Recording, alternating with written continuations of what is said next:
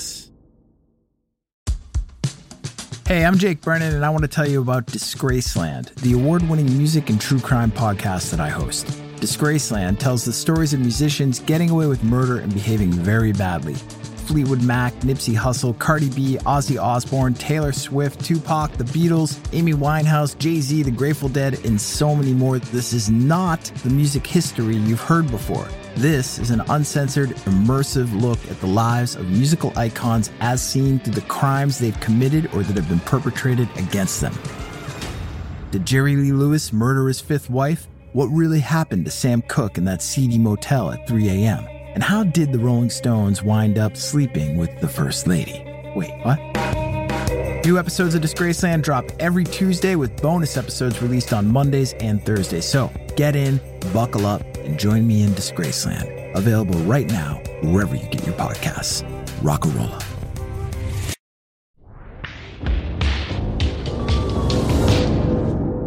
Double Elvis. About a Girl is a production of iHeartRadio and Double Elvis.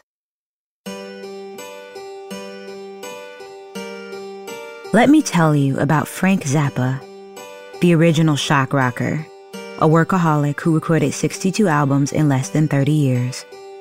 A moving mustache with eyebrows and hair, a gaunt body draped in elegant rags.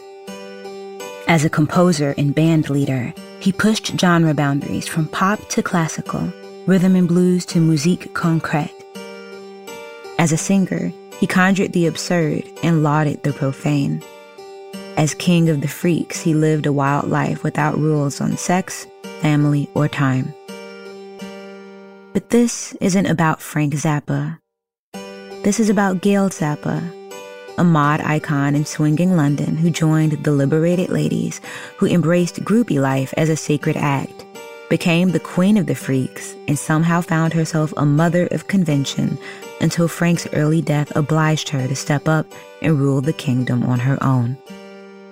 This story is about a girl.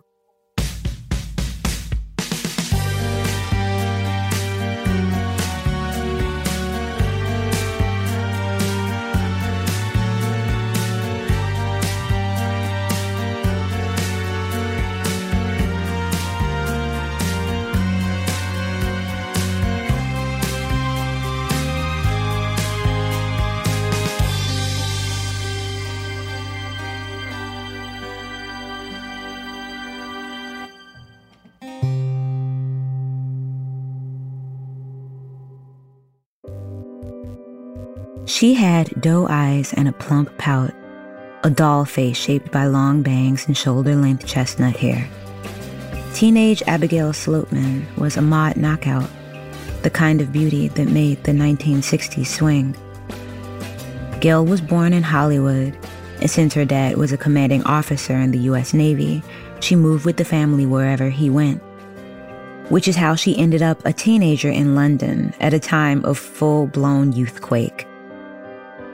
But what fun could Gail have as a secretary in her father's London office? She would sit and daydream, but not like most young women. Gail had visions, sometimes of a dark future. She didn't think she could affect those visions, but they prepared her for what she viewed as the world's fate and her own. In the midst of an ordinary workday in March 1964, a disembodied voice spoke to her. What she heard was a poem. She typed it as it came. It was her father's birthday, the 16th. All her life, she would remember this moment. The words that flowed through her, like a mantra from the spheres, promised she would be protected and loved for all time. She just had to wait for the right person, a man, the one. This moment led her to believe she didn't need to follow any particular career or life trajectory. Trusting fate, she set out to find the one.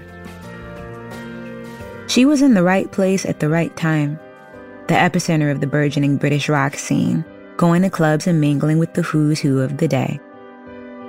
At a party for the Rolling Stones, she looked around and saw a sea of people wearing jeans and having a blast.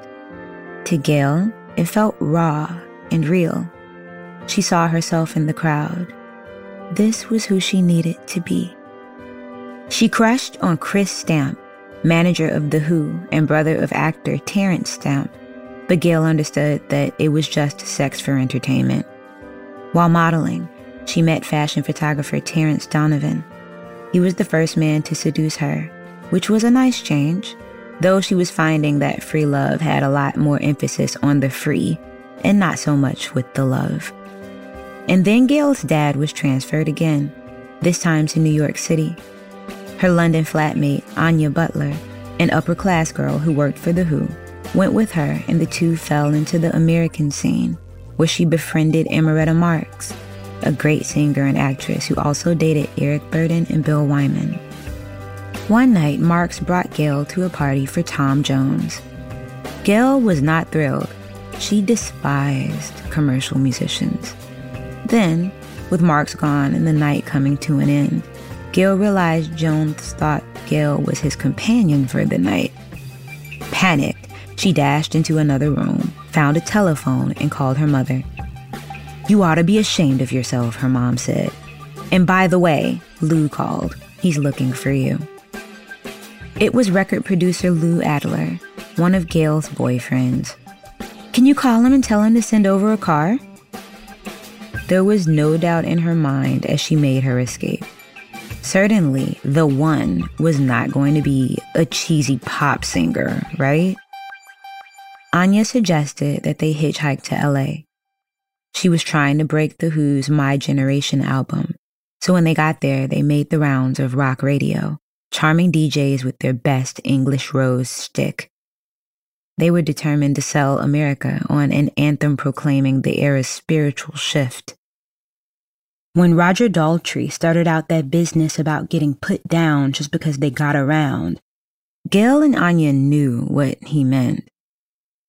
The girls were proud to shed Victorian morals for liberation and decided to embrace the pejorative term groupies as a badge of honor. Gail dated around and appeared in her boyfriend Bobby Jameson's scene documentary, Mondo Hollywood. She was working at a club called The Trip, but her boss asked her if she wanted to transfer to another joint he owned, the Whiskey A Go-Go. In 1966, no groupie worth her backstage pass would say no. The Whiskey was the musical anchor of the Sunset Strip. Then she hit a groupie milestone. She started dating Joe Butler, drummer for the Lovin' Spoonful, and it felt kind of like a real relationship. They went on dates, but then Gail fell for the band's guitar player, Zal Yanofsky. The band warned her that she wasn't his type. Even though she had a good thing going, she couldn't resist the challenge. A few days later, Joe showed up at Zal's room and silently handed over Gail's toothbrush. She was ambivalent about the conquest, though. Maybe she was becoming the wrong kind of groupie. She wasn't just sleeping around for the hell of it, after all. She considered herself a Vestal virgin, providing divine arrows to keep the flame of rock burning bright. Musicians needed such energy and inspiration to push their sounds and lyrics to further edges. In turn, listeners' minds could be shifted to alternative ways to think and live. She wondered if she should make music herself, and first got a gig writing R&B lyrics, then recorded a single with LA scene maker Kim Fowley. It was a satire of the cheesy pop couple Sonny and Cher called Bunny and Bear. He only pressed 50 copies. Too bad. Gail liked the dark comedy of it. Foley moved in LA's freak scene, and Gail soon met more people who made swing in London look like a church picnic. She loved it. And as she became more bold in her own freakiness, she decided to try LSD. Tripping on acid, her mind sharpened to a single thought. All the rules people gave you were suggestions. You could simply ignore them and make a life with no rule. In her altered state, Gail went with Anya to a house in the center of freakdom, Laurel Canyon. On one side, a fellow groupie was moving between both Jim and Van Morrison. On the other side, people were furiously working on some project. From the fury emerged a gaunt man with black hair, a thick mustache, and a piercing stare. He was so dirty, unnerving. But why was her heart beating so hard? Gail was mesmerized. Anya, though, was terrified and demanded they leave. Gail couldn't stop thinking about the guy she'd met. He was a songwriter and producer named Frank Zappa. One day she saw him at a bank and went to talk to him. She lost her nerve and turned back. Back at the whiskey on another afternoon, Gail caught her coworker, Pamela Zarubica, staring at her. She stared back. Breaking the bizarre deadlock, Pamela said, "Come to dinner." It turned out Gail had been to Pamela's house before. She lived in Laurel Canyon. Her roommate was Frank Zappa. During dinner, Frank called Pamela to pick him up at the airport. "Don't bring anyone," he said. Pamela ignored that second request. When she and Gail greeted Frank at the airport, he walked up to Gail and put his briefcase between her feet. They stood nose to nose for a moment. "You're cute," he said. The rest of the evening, they gabbed about the tour, and finally Pamela said, "I'm going to sleep in Frank's twin bed so you guys can have my double." She handed Gail a black slip. Gail had long since learned to just roll with these things. She and Frank lay together until he passed out. The next morning, Gail woke up to two things: a dark eye concentrated on her face, and the voice from her talisman saying, "This is your chance." Although Frank Zappa seemed like a natural-born freak, he had come into the scene by way of a pretty square start. A sickly child of a military father, Frank bounced around the U.S. as a child. He ended up a West Coast teen in love with R&B and classical music by even turns, which made him deeply nerdy and unpopular. He married his teen sweetheart and tried to make a living as a musician and composer. He bought a 5-track studio with money he got for scoring a B-movie and tried and failed to get a record deal. His marriage fell apart, and he moved into his studio and worked nonstop scoring films and making weird sounds. In March 1965, someone asked him to make a party tape. So Frank took the $100, and he and a girlfriend jumped on the bed and made erotic noises. It turned out to be a sting operation, and Frank served 11 days in jail for pornography. The experience turned him hard against authority and conventional morality. It also put the fear of prison into him. He decided drugs, in particular, were not worth the risk. In the 1960s rock scene, that made him an outsider. He joined an R&B band called the Soul Giants and first convinced them to rename themselves the Mothers, shorthand for motherfuckers, a term of endearment among jazz musicians, and then pushed the band from blues-based music into weirder territory. They found a manager and gained a following in the underground that netted them a contract with the Verve label, provided they changed their name again, since the Mothers was too profane. Using some of his advance money, Frank moved into his friend Pamela's house in Laurel Canyon, which he dubbed the Freak Sanctuary. He was living his best life. Nothing would ever be too profane again for Frank. In 1966, the Mothers released their double album debut, Freak Out. It was a defining statement of Zappa's vision and ambition, a mix of high art music, fits of guitar god virtuosity, and self-effacing pop, masterfully arranged into a caustic, deadpan satire about the hypocrisies of the scene, the music industry, and America. Sales of the record were dismal, but word of mouth spread the Mothers' name across the underground, and within 6 months, they were headlining Albert Hall in London. But before all that, they did a disastrous promo tour that left Frank dejected as he landed at the airport that fateful day when he met Gail. Frank didn't admit it at first, but he too fell in love right away. Gail knew it was real when he sat down and played his entire collection of 45s for her.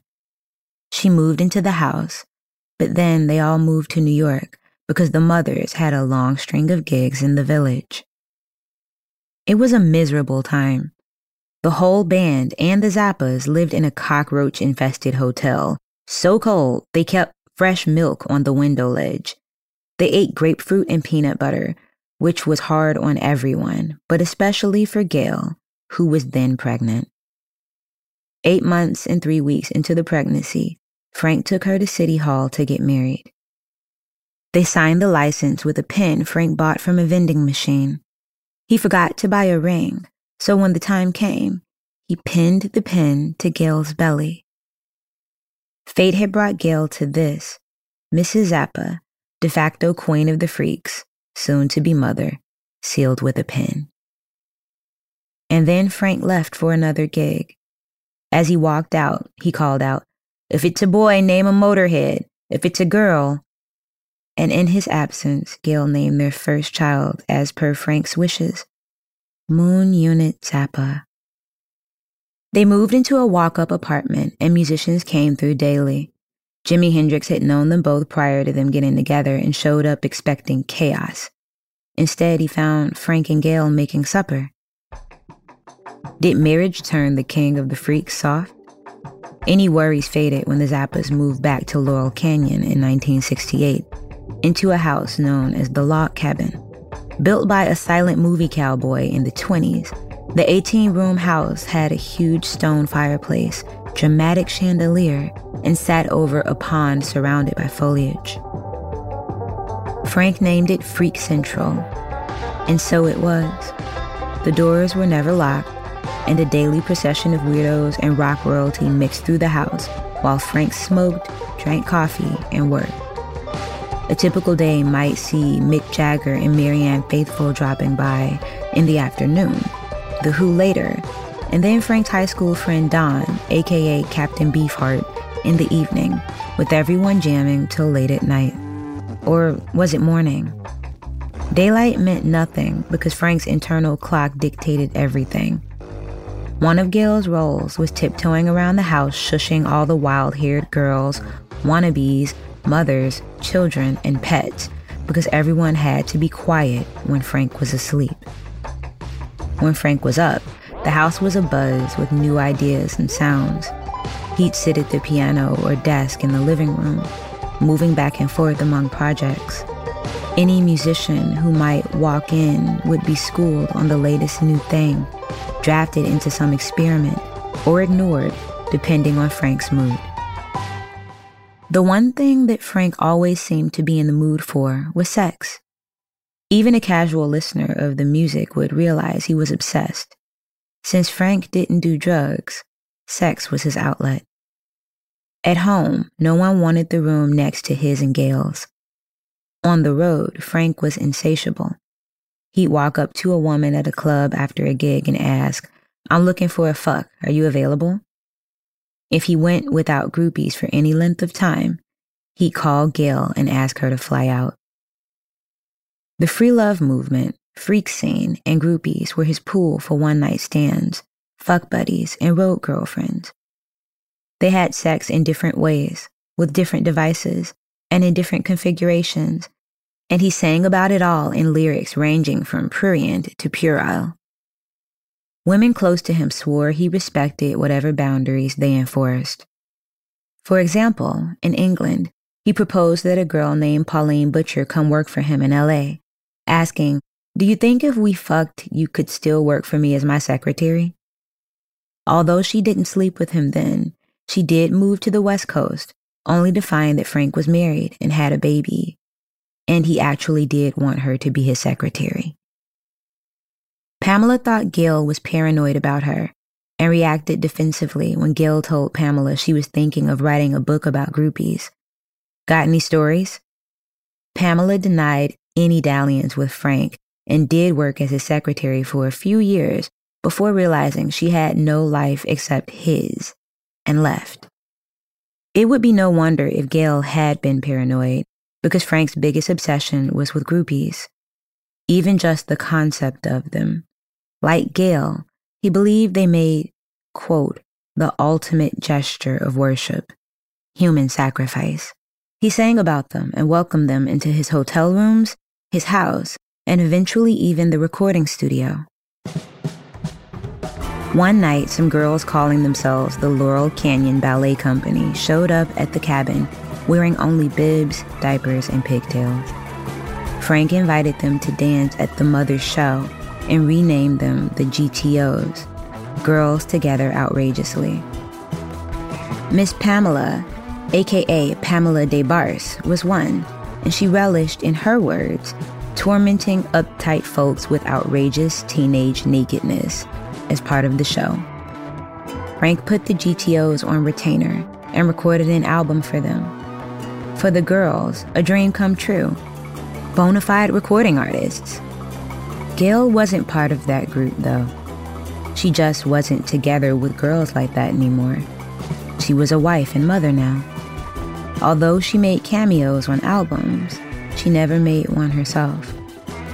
Some of Frank's groupies got their own rooms in the house, and others got domestic roles. Miss Pamela was a groovy governess for the kids and became a lifelong friend of Gail's. With Gail's encouragement, DeBarce wrote the book Gail had considered, titled I'm With the Band. Although DeBarce loved her friend fiercely, she was a bit envious of Gail. She had gotten the groupie golden ticket and had it all. The two would sit and chat over endless cups of tea, and it was a great solace to Gail. She could be benignly envious of DeBarce, too. She was still completely free. While the sexual revolution blossomed around her house, it was closed off to Gail. Frank loved to brag that Gail had been an excellent groupie and swore it didn't matter that she made the scene with lots of rockers. But after they got married, he didn't want her to sleep with anyone else but him. The women didn't really bother Gail. What was starting to bother her was that the log cabin's legend drew ever freakier freaks to her living room. People were there for days before anyone asked who they were. Frank would say, "Don't worry about it."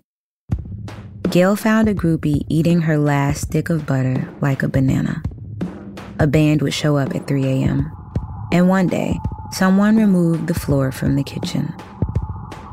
Frank loved satirizing domesticity, so the floorless kitchen must have made him howl. But everyone else in the house depended on Gail to balance things out, to be their surrogate mother. They'd ask, "Where's the food?" She tried to be cool, but sometimes snapped back, "Why don't you get it?" The Zappas didn't even have a car, so Gail took the baby and hitchhiked anytime she needed to get groceries or do laundry. This is crazy, she thought, but also, it's tolerable. Remember, Gail, you wanted a life with no boundaries. But then a boundary found her. Fate again presented a man, a guy named Larry, who turned up to audition.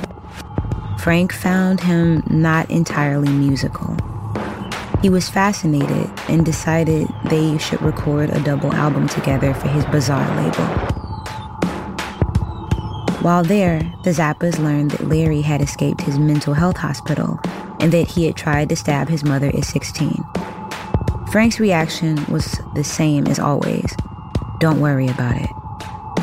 Then one day, Larry picked up a glass jar and threw it at Moon. That's it, Gail said.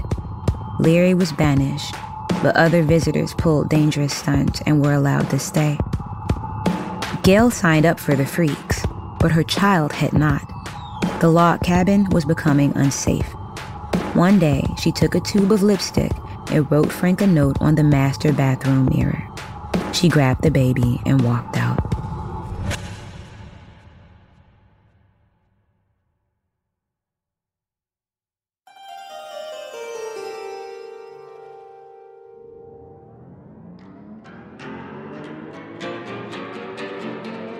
When Gail eventually returned home, she and Frank moved to another house in Laurel Canyon, one with locks on the doors. They packed it with incredible art, musical instruments, and artifacts picked up while on tour, and loads of memorabilia. It also had an enormous basement, which Frank claimed as his territory, hanging a sign announcing Dr. Zircon's secret lab in Happy Valley. The house was still a constant whirl of music and people, but now it had a little more space to keep family and music separate. Their son, Dweezil, had been born just before the move, and Amit and Diva, another son and daughter, respectively arrived in 75 and 79. And Gail, well, she settled into a role as a, quote, professional wife, telling friends it's a job like any other. She wanted to be good at it. Frank and Gail never made any decisions together. He knew nothing about the mortgage, the line at the grocery store, or how to change a diaper. She took care of all mundane things of life so he could focus on what mattered to him. "You're the artist. It's my job to make things easier for you," she'd say. Was it because he was a genius? That had to be part of it, Gail thought. But it was more than that. Defy Frank, bother him, or get in his way, and it wouldn't be pretty. His anger at bandmates or labels could be furious, and she tried to stand out of the way as much as possible. Sometimes they did fight, their yelling echoing through the house. Frank was a control freak long before Gail. Even though the band formed as a democracy, he told the mothers how to dress more like freaks. He rehearsed them 8 hours a day, 7 days a week, and demanded a doctor's note for absences if they missed a session. Later, Frank renegotiated the band's contract and formed his own production company, which allowed him to control not just all future Mothers albums, but all his solo projects. By the time that happened, the band agreed. Frank was now not just the leader, he was the dictator. At home, he disappeared into his subterranean Happy Valley and made it clear he was never to be interrupted. He worked from the second he woke up until he went to sleep, and no one should go near him if he didn't initiate.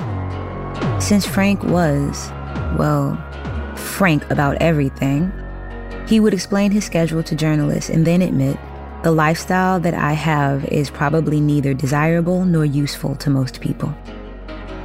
How else could someone record 62 albums in a lifetime? When people asked Gail about living with him, she was also equally frank. "We get along because we don't talk." Moon, Dweezil, then Amit and Diva. Raising 4 children was Gail Zappa's primary role through the 1970s and 80s. Frank insisted they get as little schooling as possible because he thought public schools bred conformity. Later, when the kids passed their high school equivalency tests, Frank said college was stupid and refused to pay for it. Since there were so many cool things and no rules in the house, the kids' friends all wanted to be at the Zappas. Not only could they swear, they practically had to. Ahmed even claimed "fuck you" were his first words. The kids made music, movies, wrote, and cooked together. They listened to Frank's music, mostly, but also whatever they wanted from the huge library, everything from Bulgarian folk to heavy metal. In 1985, Frank was hauled before the U.S. Senate to testify about obscenity in pop music as part of Tipper Gore's Parents Music Resource Center. He was asked if profanity-laden rock music was appropriate for children. His answer was an articulate and expansive screed against censorship and hypocrisy, surprising many on the committee and in the media. Then he was asked, "Do you believe there should be age indications on toys? What toys your children play with?" Frank squirmed. He could not answer the question about toys, and he coyly answered that of course his children could play with age-inappropriate toys. This was clearly a person who had never fished an object out of a child's mouth or waited for it to come out the other side. Frank had been absent through most of his kids' childhoods, touring 6 months out of the year and spending the other 6 holed up recording. In 1979, Frank added a new studio to the house, calling it the Utility Muffin Research Kitchen. And although he was home, he was less available than ever. When Moon was 13, she slid a letter under the studio door. "Daddy, I'm 13 years old. My name is Moon. Up until now, I have been trying to stay out of your way while you record. However, I have come to the conclusion that I would love to sing on your album." She ended the letter with a request that he contact her agent, Gail Zappa, and gave the house phone number. Perhaps she could do her surfer dude talk that made everyone laugh. Frank took her up on her offer. The resulting recording, Valley Girl, was an instant runaway success. It was a clever parody of the lingo and uptalking speech pattern that came to define all white teenage girls by the 1990s. At the time, it made his teen daughter a bit of a national punchline. By the 80s, that was the tone of Frank's musical satire, punching down more than ever before, even at the expense of his own daughter. His ever-rotating cast of musicians had become a little frat-like, and the jokes weren't that funny anymore. Even Frank's anti-censorship crusades made him a bit of a punchline too, parodied on SNL. Critics noticed, and fans noticed, but nothing would change in the hermetically sealed world of Frank. The jester-filled days of the log cabin showed themselves as what they were, still a form of feudalism, with Frank as absolute ruler, musicians and groupies as his court and the source of his satirical wit, and Gail as a state manager, wet nurse, and consort who kept the castle. King Frank could then spend his time plotting musical battles, scheming new compositional territories, fighting contractual conflicts, and picking fights with leaders in other fields, from fandom to politics. Frank Zappa had become the snake biting his own tail. So out there that he became conservative, so obsessed with breaking artistic taboos that he turned his life into the epitome of tradition, at least at home. So it was a bit of a surprise when Frank started letting Gail do some of the band's business with Barking Pumpkin, the label he named after Gail's smoker cough. It was the 80s, and she had a little more time now that the kids were older. She answered the mountains of fan mail with catalogs offering shirts, videos, and other items not available in record stores, all of it deemed Barf Go Swill. It was totally independent of the traditional music industry, and it was Gail's. She loved the challenge. She opened a recording and rehearsal studio called Joe's Garage, named after the rock opera Frank had recorded. Her experience dealing with the biggest freaks in California and listening to Frank fighting with labels for years was finally put to good use. Frank would brag, "She's an excellent boss's wife. Everybody knows that Gail is the boss's wife. She's a mean little sucker." Though he didn't want to admit it, Frank Zappa was sick. He'd been feeling unwell for years, but the doctors couldn't find anything. But then, in May 1990, he was in the hospital with the cancer diagnosis. With the clock now ticking down, his response was to work harder than ever before. As things got worse, Gail organized parties so that friends could come say goodbye.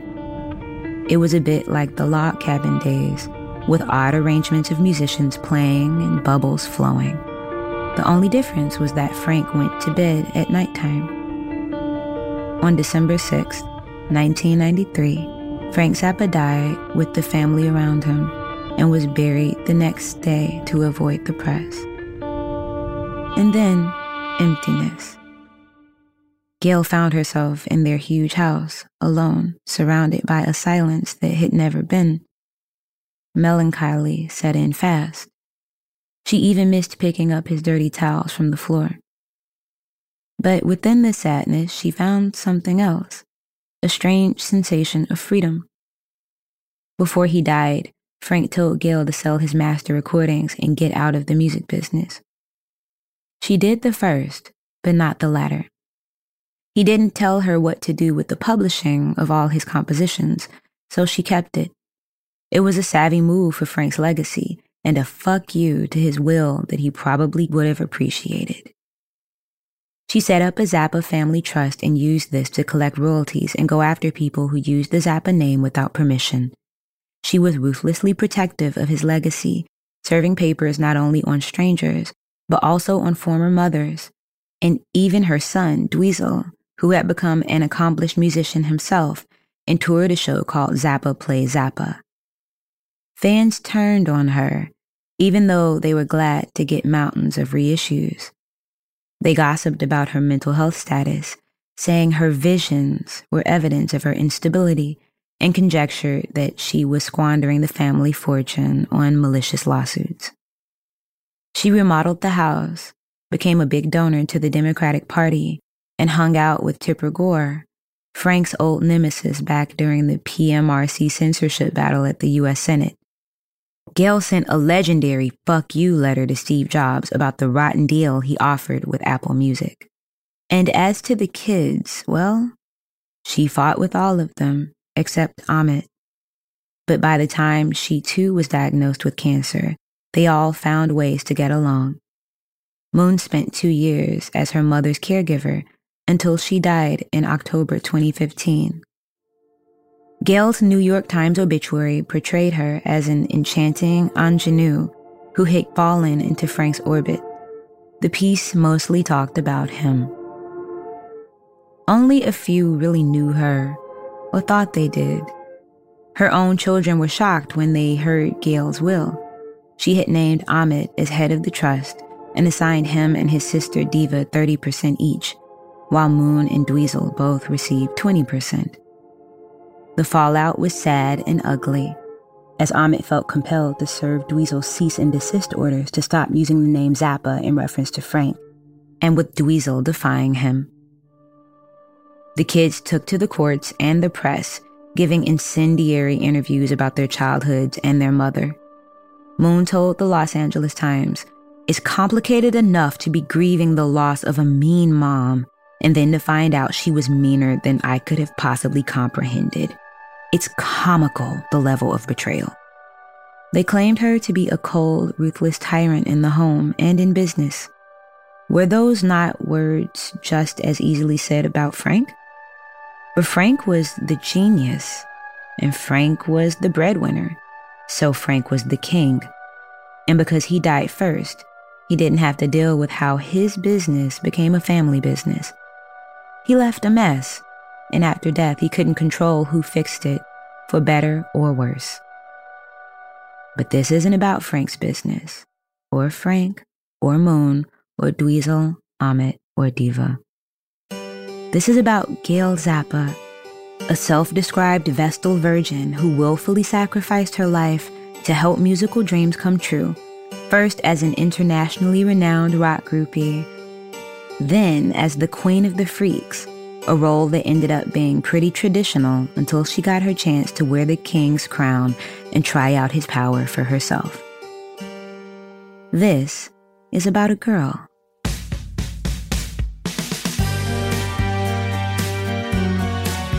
About a Girl is executive produced by Jake Brennan and Brady Sattler for Double Elvis. Scott Janovitz is the show's producer. It was created by Eleanor Wells and hosted by me, Nikki Lynette. This episode was written by Daphne Carr. For sources used and more information, go to aboutagirlpod.com. The music is composed by Scott Janovitz and Matt Tahaney. Additional music and score elements by Ryan Spraker. The show is on Instagram @aboutagirlpod, and you can follow me on Instagram and Twitter @Nikki Lynette.